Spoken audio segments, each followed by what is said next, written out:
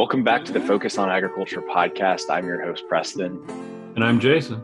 Jason, most of our podcasts, deal with more of the agronomic side of the farming ecosystem, growing more corn, more soybeans, protecting those crops. Today, we took a different route into the mechanized aspect of agriculture. And I know it hit close to home for both of us. We both have some antique tractors of the green variety. So today was a good fit for both of us. Yeah, absolutely. We didn't really realize until we started talking about this topic that John Deere has a historical team that works for them. And today we spoke with Neil Dahlstrom, who is an archivist for John Deere. Yeah, absolutely. I think Neil's full title is the Branded Properties and Heritage Manager of the John Deere Archives. Neil's a 3-time author, with his most recent book being called Tractor Wars. We definitely had a great conversation with Neil about just how John Deere has always really been a part of the American agricultural story, since the 1800s. Yeah, and it's fascinating to learn how they went from John Deere building the plow that was so successful, moving into taking on tractors and other pieces of equipment. So let's just get right into the conversation with Neil. Welcome to the podcast, Neil. To kick things off here today, could you tell us a little bit about your background, your educational history, and what you're up to now? Yeah, my background is I've wanted to do something in history since I was a kid. I grew up watching Indiana Jones and wanted to be an archaeologist. I think that's kind of where it started. Spent a lot of time going to museums as a kid. I grew up in the Quad Cities, so we're 2.5, 3 hours from Chicago. I remember going to the Field Museum and even places like the Shedd Aquarium and just kind of museums were just always a draw for me. And I also remember watching a show on A&E called In Search Of, hosted by Leonard Nimoy, which is one of these mystery shows, the pyramids and Bermuda Triangle and those things. So I started my mornings before junior high with Leonard Nimoy every morning, kind of interested. And that led me to museums and archives.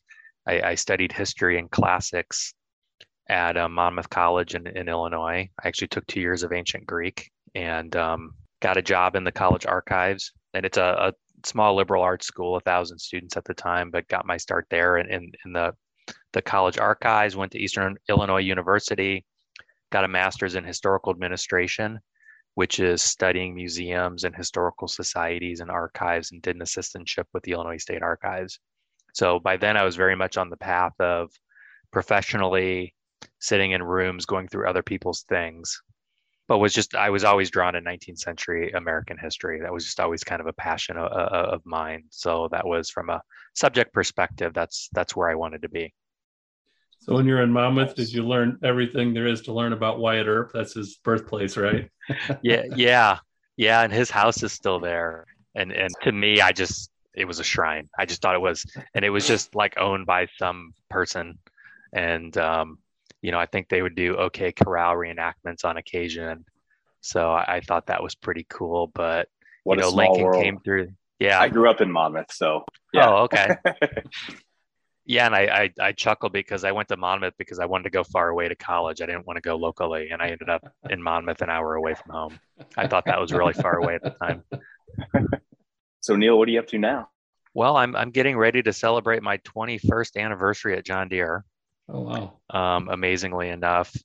And I was hired as an archivist here. So after grad school, I actually got hired at a startup archive in Alexandria, Virginia. And I was out there for 2 years. We lost some funding. I was looking for work. And a friend at John Deere told me that they were looking for an archivist. And I said, I know nothing about John Deere, and I have no idea they had an archive. So it was completely random and kind of fluky. I ended up coming and interviewing and getting the job, and I'm today sitting in my office in the archives, which is less than a mile from the house I grew up in. That is great. Yeah, and actually the field across the street is where I grew up playing soccer.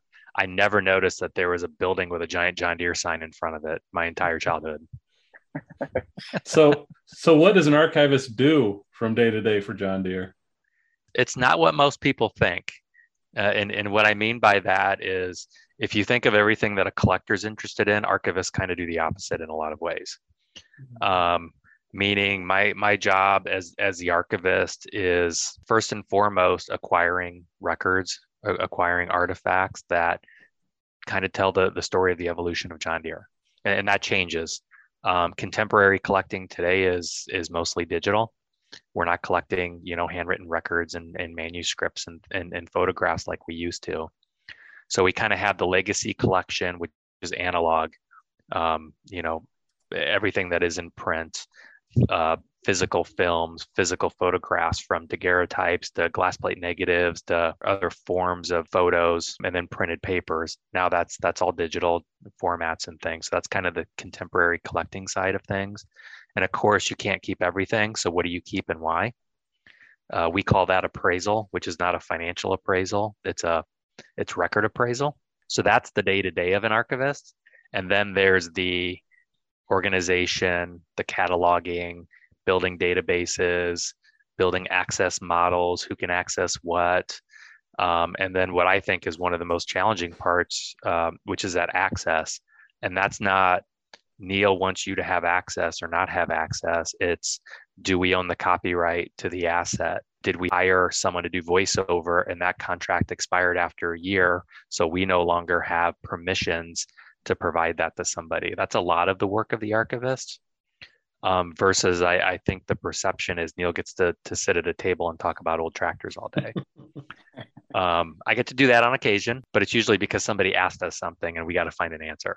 And that's why also I often get called the John Deere historian, and I kind of shy away from that word, because the job of an archivist is not to know everything. It's to know what records contain certain types of information. So we're in the retrieval business. So all of that appraisal, cataloging, creating finding aids and inventories, adding metadata, tagging content, is so when someone asks us a question, we can go retrieve the records, or we can electronically pull the records. It's the archivist's job to then give it to you, the user, the requester. Your job is to do the research. Your job is to draw conclusions. I think that's a little different than how people think of archives. We're facilitators. Of course, those lines blur, because over time, when you've been doing it as long as me, you see a lot of things that a lot of other people don't get to see. You start reading conclusions other people make and saying, yeah, I don't know if I agree with that, because I've been looking at this for 15 years and maybe I have a different perspective. And so for me, that's what's kind of led to some of the writing and some of the other things that I do, but it's distinct from my role as the archivist. It's kind of interesting that you mentioned that your job isn't necessarily to say no to everything there is to know about the old tractors or whatever it might be.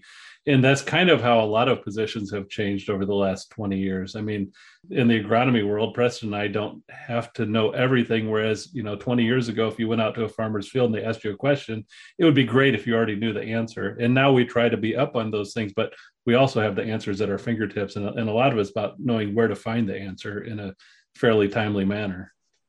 Yeah, it's the same thing. I often just refer to it as forensics. It's like watching an episode of CSI and trying to figure out how to put the pieces together. And when you do it historically, you may ask me a question, but when you do that, you're going to use current terminology. My job is I have to interpret that into what the terminology was in 1943 or 1870. And that could be the name of a machine form. It could be the name of a division.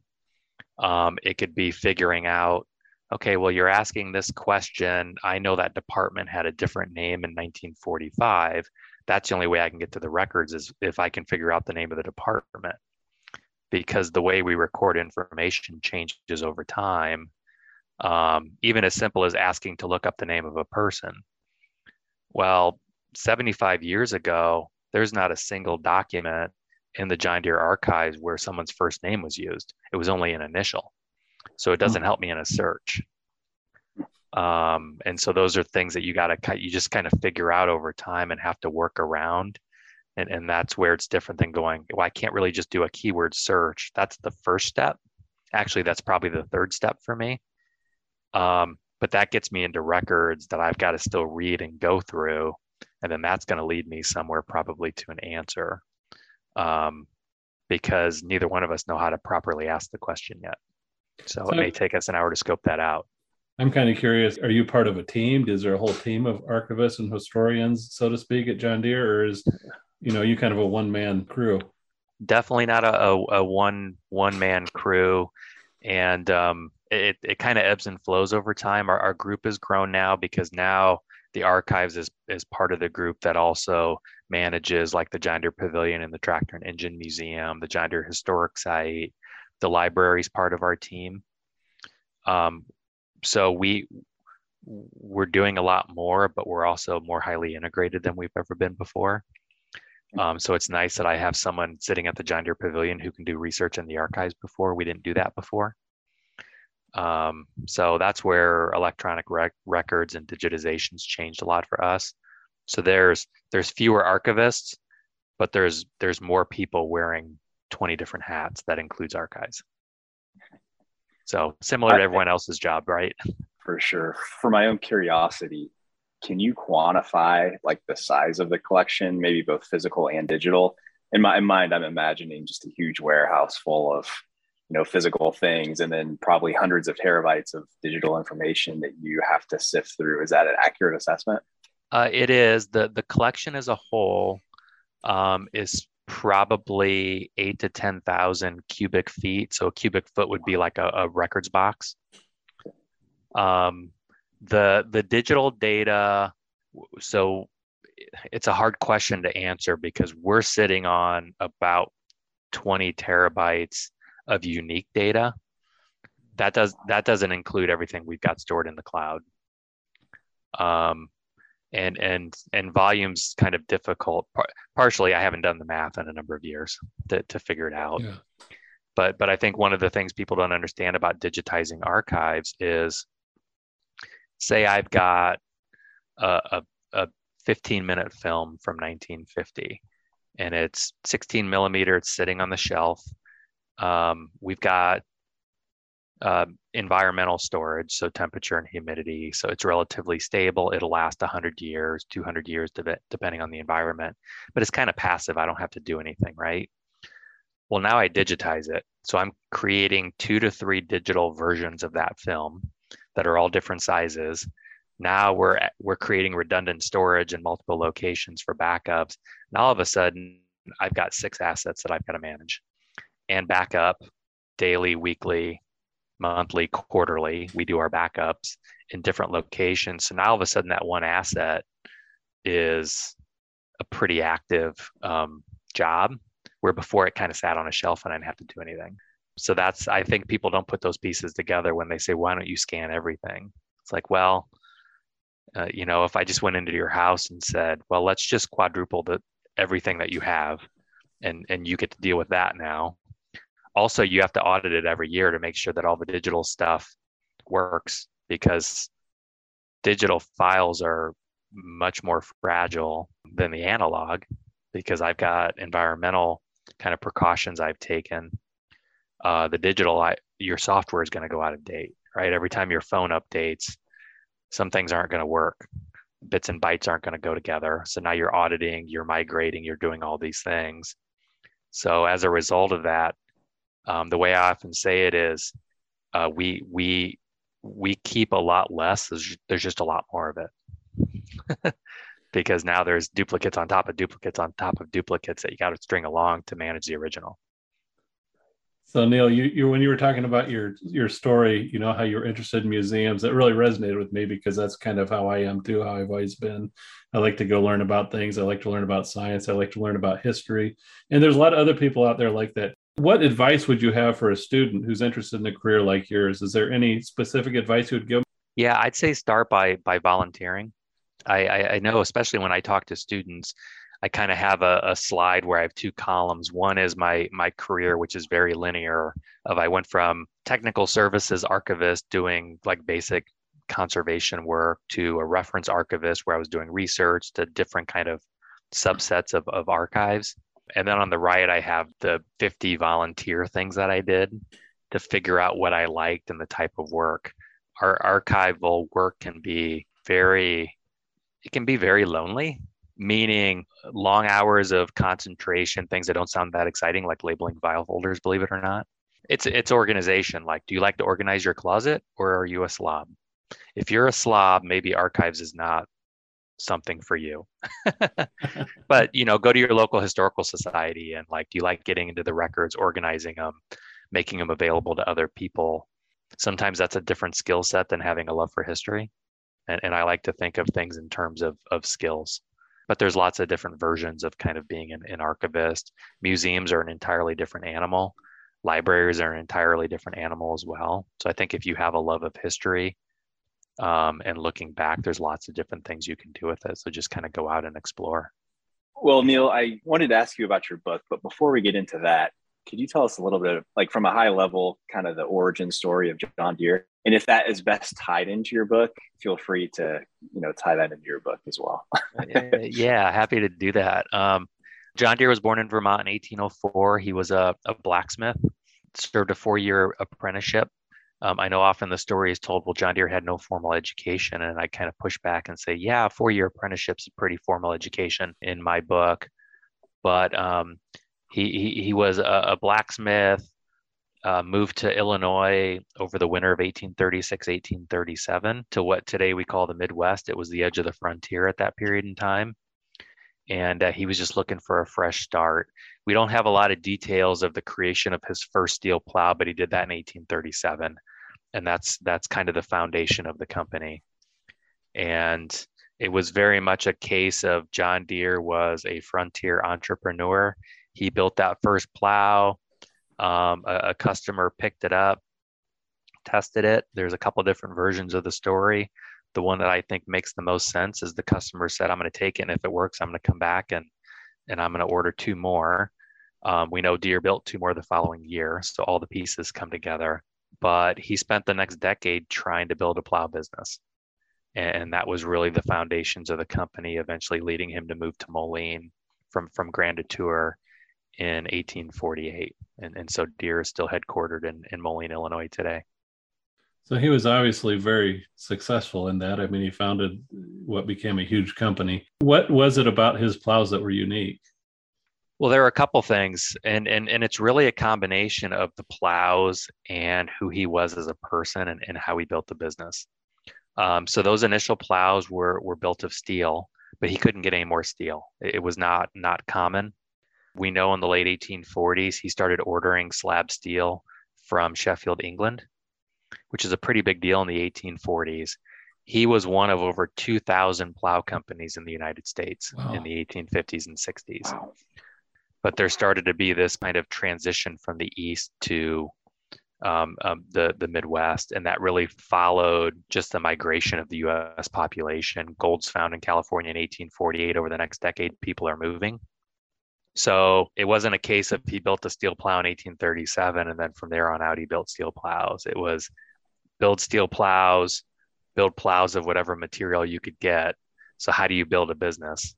And one of the things that is often surprising to people is early on, John Deere was building plows. And then as his operation grew, he was actually the head salesman. So he was the one in the field. He was actually traveling to customers and farmers, pitching the merits of his plow. And that's really where he built his reputation.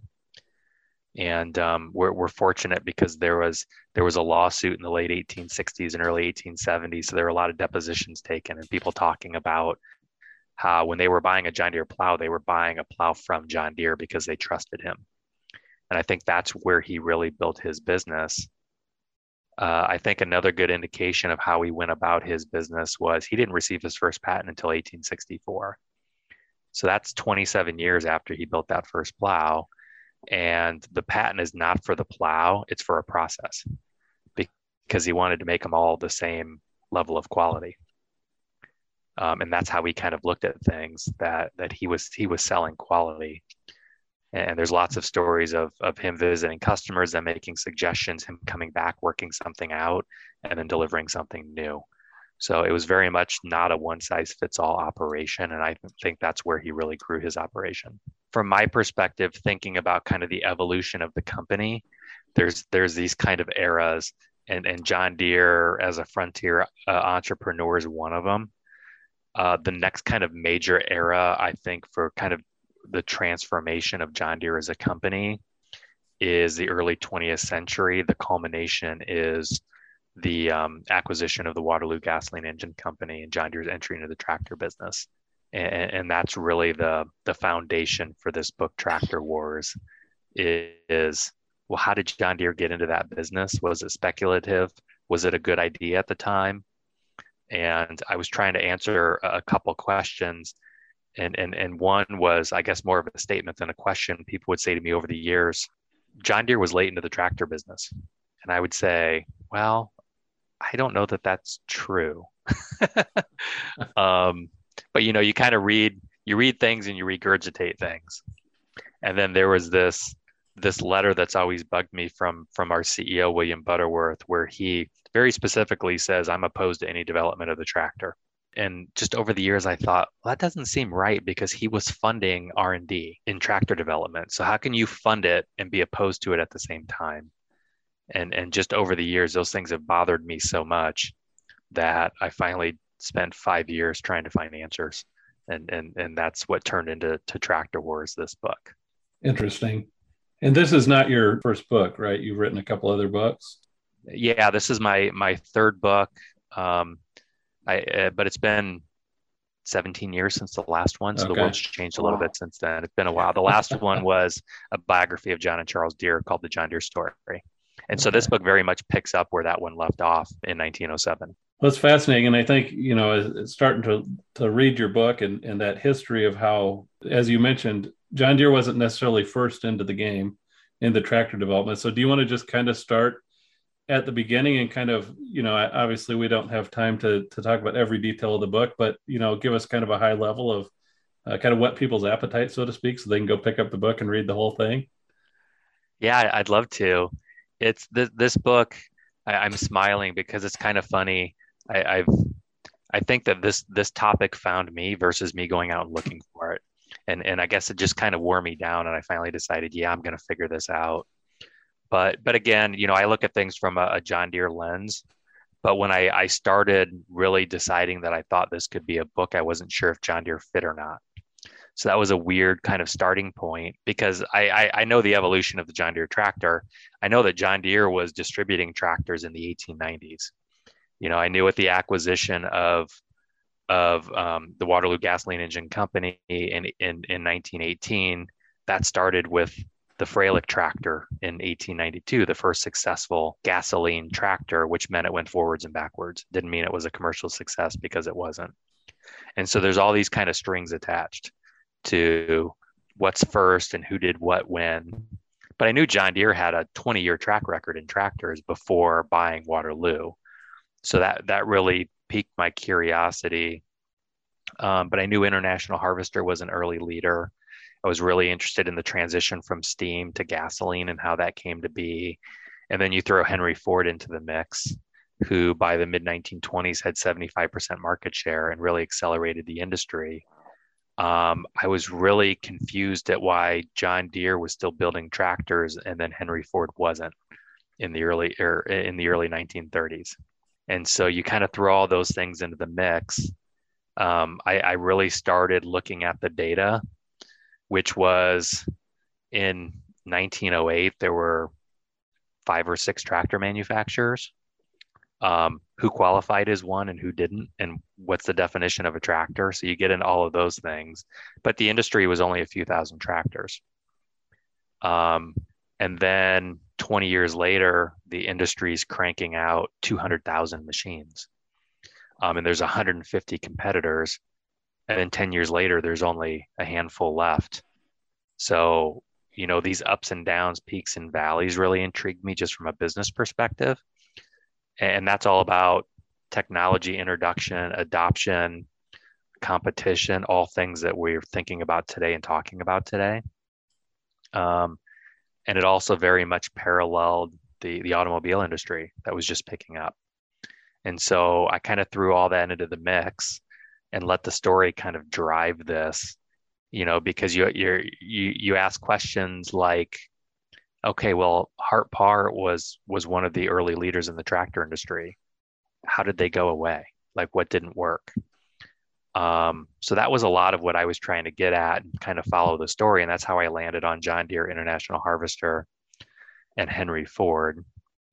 And then from my perspective, I'm very interested in the personalities, because machines are one thing, but at the end of the day, machines are envisioned by, designed by, built by and sold by people. So who are the personalities? Who are the people? Who are the engineers, the designers, the leaders at these companies that are making decisions? And that is what a lot of this book is about. What's going on behind the scenes? Who's making a decision in the boardroom to not build the farm all in 1920? Because that's a decision International Harvester made in 1920 because they couldn't afford to build it. So how would the world be different if 3 years later they didn't throw a little money here and a little money there to allow Bert Benjamin to develop the farm all a little more? Same way with John Deere. John Deere was dedicated to the all-wheel drive tractor, the Dane, as a lot of people know it. That was supposed to be Deere's first production tractor in 1918. Instead, there was only 100 built, and we bought the Waterloo Gasoline Engine Company instead. That's after 6 or 7 years of research and development, market analysis, figuring out if the tractor was a passing fad or not, or if power farming was actually something that farmers would adopt because they didn't know. And that's part of this. Well, Deere was late, and I very much would argue not late, probably just smart. Because being first and going bankrupt probably isn't a strategy that you want to follow, right? That didn't work out for some of the companies. Exactly. So you mentioned Henry Ford. You said he had about 75% of the market at one point. So what happened there? I mean, he was very successful, obviously, with his cars and obviously with the tractors to a point, but there must have been some shift in dynamics, or John Deere overtook him, or what happened there? Yeah, there's Henry Ford's Model T came out in October of 1908. In November, he sent a photo and a short letter to the Farm Implement News, an industry publication, and said, "I'm developing a farm tractor." And no one really noticed because no one knew who Henry Ford was. 6 months later, everyone knew who Henry Ford was. And the automobile kind of became a distraction for him because his lifelong dream, he grew up on a farm outside of Detroit. He wanted to build a farm tractor. He was obsessed with them. And so he often talked about overcoming drudgery and how he just didn't understand farmers because they would not adopt any sort of new technology whatsoever because they were so traditional. And he put up his own money. He developed the farm tractor. World War I kind of got in his way. He brokered a deal to ship his first tractors to the British government. So it wasn't until 1918 when the Fordson actually debuted on American soil. But he adopted the same principles that he did with the Model T, which is one size fits all. We're going to build it on the assembly line. We're going to sell it cheaper than everybody else. And he did that, and farmers started adopting the Fordson tractor. It was called Fordson because the Ford Motor Company wouldn't let him build it. He had to do it on his own and form a separate company because they said there's no money in farm tractors. So, John Deere wasn't the only one going, yeah, we don't know if there's a business here. Edsel Ford later said that they lost $100 on the sale of every Fordson tractor. But when you're one of the richest people in the world, you can shoulder that burden. And looking into the future, obviously, I mean, to the time when tractors cost in excess of $100,000, obviously there's money to be made in manufacturing tractors at this point. Yeah, exactly. Major spoiler alert. Well, I've gotten a lot of grief, and this is a spoiler alert, but anyone who knows tractors won't be surprised. Henry Ford more or less dropped out in 1928. And he went from almost 75% market share to just declining market share from about 1925 through 1928. Well, the bigger picture is that he was hemorrhaging market share in the automobile business because the industry grew up around him and nobody wanted the Model T anymore. And so he had to make some decisions about the automobile empire, which he couldn't fully do if he was still losing money on the farm tractor.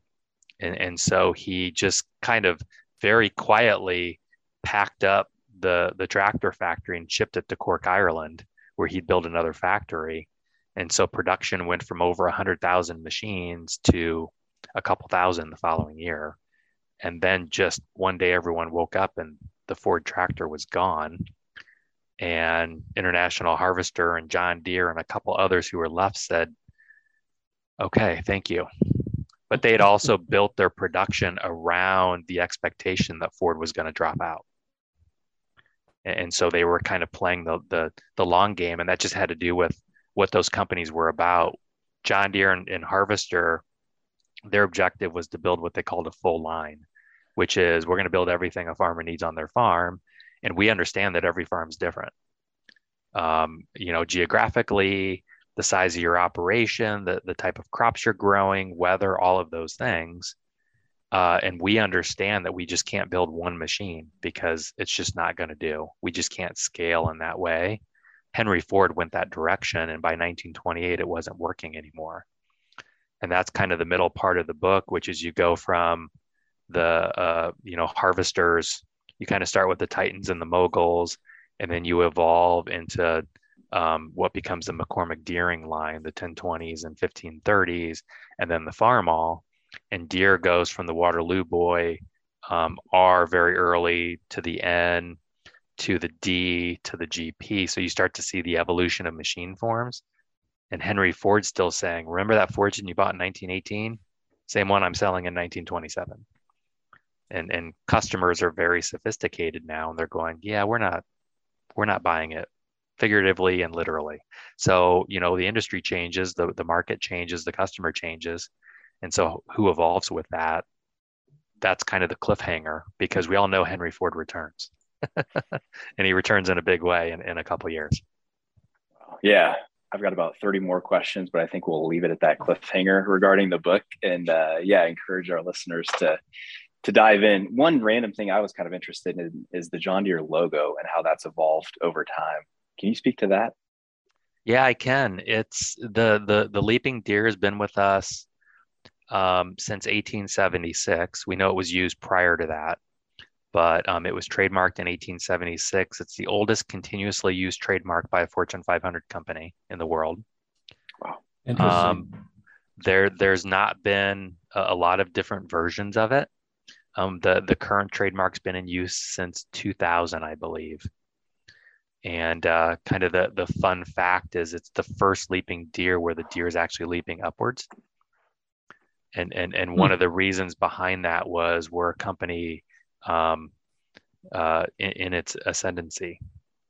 You don't want a deer leaping down on the decline, because we're not a company that's going that direction. And so it's just kind of one of those fine details. So yeah, it's been with us. And one thing that I think most people don't know is that John Deere himself actually had a hand in that first stencil. And it was designed as a way to differentiate John Deere plows from a competitor plow that adopted the same name as Deere. Deere was calling his plows the Moline plow. The Moline Plow Company was formed and called their plows the Moline plow as well. And so Deere needed a reason or a way to differentiate the two products, and that's where the Leaping Deer came from. That's really interesting that you mentioned that it's been leaping up since 2000. Yeah. I have looked at a lot of John Deere tractors over the years from all different vintages and all different John Deere things, and I never noticed that there was a change in the trajectory of the Deere. Yeah. Interesting. Neil, you mentioned, early on, John Deere kind of differentiated itself on the quality of the product, going all the way back to the plow. I'm sure some of those strands of, quality and differentiation, hold true today, but is there something today how does John Deere want to be seen today? Are there some of those trends from the past that are still reflected today? Yeah, I think we're very much a company still that's, we're rooted in kind of the founding principles of the company, and quality is one of those. Innovation is a core value of ours, going back to that first steel plow. But John Deere is very much what today is called a smart industrial company, which is you're still a company that builds heavy iron, right? Like it's rugged, it's durable, high quality products, but they got to be smart, because at the end of the day, what hasn't changed from 1837 to today is you want to be more productive, right? You want greater yields and you want greater profitability. That hasn't changed in 185 years, and Deere's very much focused on that with its products, and I think that's always core to whatever machine forms are. Whether we're talking grain binders in 1912 or farm tractors in 1923 or, a 4010 in 1963 or an 8000 series tractor that, and now looking at autonomy, it's how are you more productive? How are you more profitable? How are you doing more with less? Kind of these macro trends that we always talk about: growing population, less labor, maybe less acreage. It's still with us. Bill Hewitt, our CEO in the 1960s, was talking about it. We were talking about it in the 70s. William Butterworth in 1919 was talking about whether or not we should build gasoline tractors or kerosene tractors because he was worried of increasing gasoline costs, something that we can relate to. And so, those are all things that have been with us for a long time. But I think really what's changed over history is everything's accelerated. I think the time period between product releases continues to get shorter and shorter and shorter. There's more competition from more places. And so you very much have to be in the mode of you have to disrupt your own businesses instead of letting someone else do it for you. And I think that's a mindset that's been around for a long time. Just a lot of people don't talk about it probably. Neil, I think you've already kind of started to answer this question, but we always like to kind of, as we get to the end of the podcast, to look to the future a little bit and see what, kind of use your crystal ball. And I think you're uniquely qualified to kind of maybe not predict the future, but to look ahead, because having such an understanding of the past, you've seen how things have turned out in the past. So what is really most exciting to you about the future of agriculture? What's really exciting for me is that I have no idea, for one thing, but what's exciting about it is, you can look at it from the standpoint of, well, this is what a tractor is going to look like in 50 years. And I think we can all envision tractors, like why would a tractor have a cab in 50 years? But also, why does a tractor even look like a tractor in 50 years? Maybe they all look the same. It's what's underneath it that matters, and they may be small, And so I think I kind of go kind of tactically to, well, I can envision, instead of me having, a 400 horsepower tractor, I got 100 4-horsepower tractors, crawling a field or something, but they're really, really smart. So maybe it's micro farms instead of large farms. So I think it's fun to kind of think about those things. What I think is most important is you can't decide too early what it looks like, because that gets in the way. And I think about Deere had experimental farms in the early 20th century. And so in the 1920s, we were doing some experimentation with electrification. I don't know what the details are of that, but they kind of talked about it a little bit. We had the head of our soil culture department, we'd call him an agronomist today, talked about moisture extractors in harvesting equipment. That was 13 years before we introduced our first combine, and so you think about, you got to think really far ahead. And then at some point, it's not very far ahead anymore. And I think that's what's really cool and really exciting about it, is everything's on the table. So how do you actually draw those things back so that it actually makes sense, that people are going to adopt it and embrace it, and then kind of innovate from there? We use that word innovation a lot, but how do you kind of refine it over times? I think the most important thing is that we recognize, and I see this historically, change is the only constant. And seems obvious, but the number of times I talk to people say, well, it wasn't like that, 40 years ago. And I said, no, it was way worse. It happened way faster than you could imagine.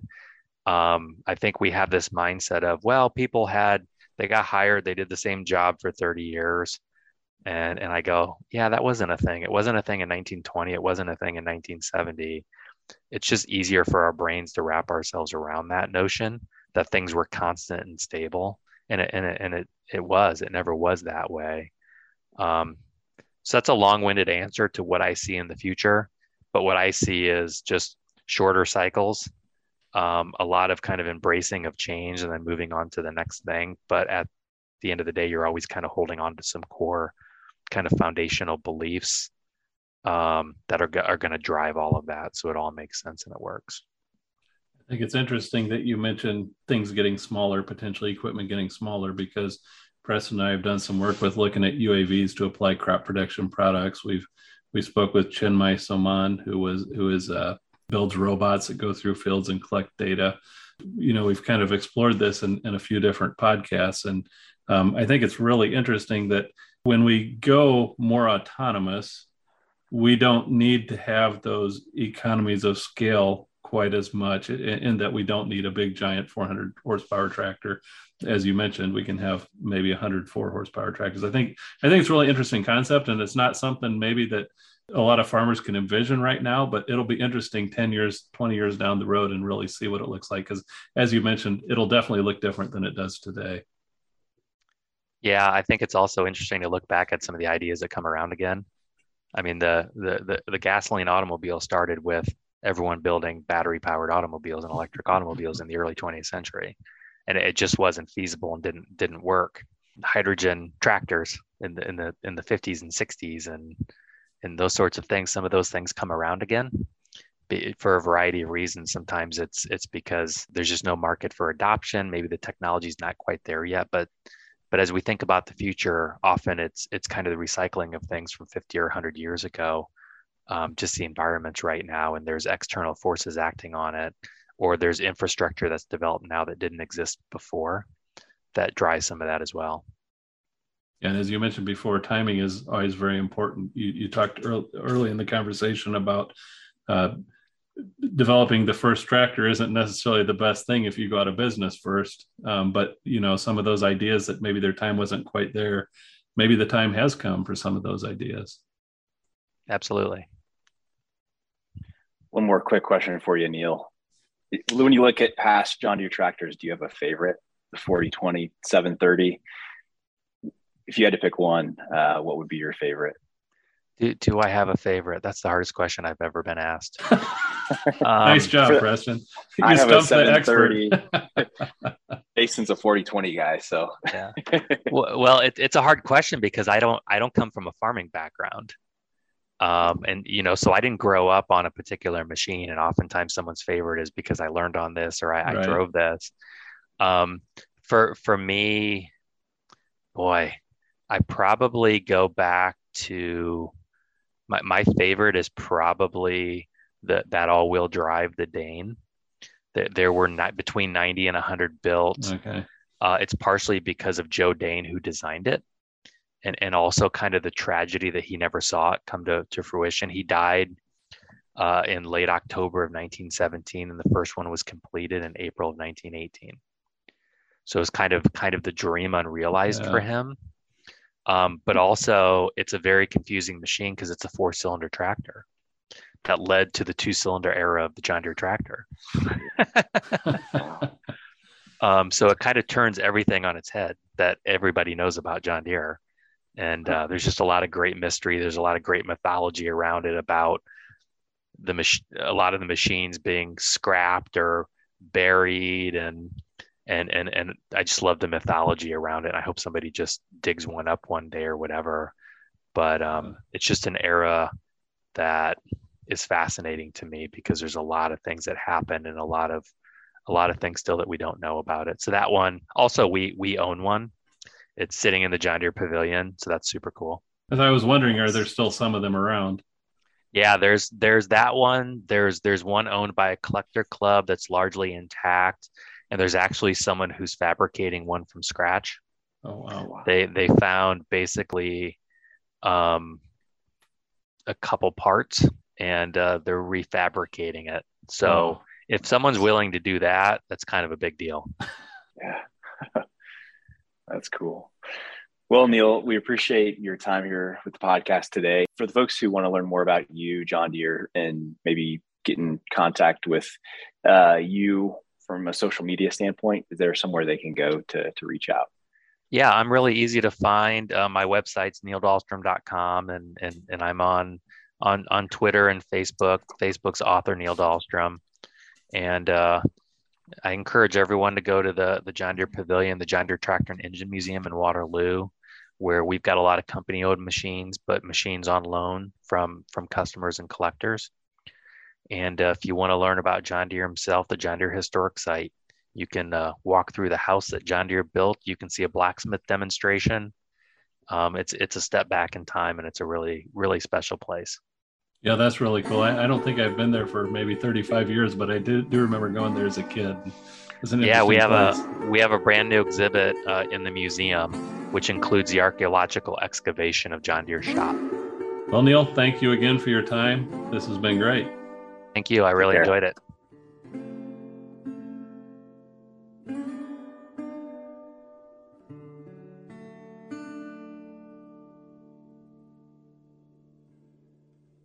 The views expressed on this program are not necessarily those of the program hosts or their employer.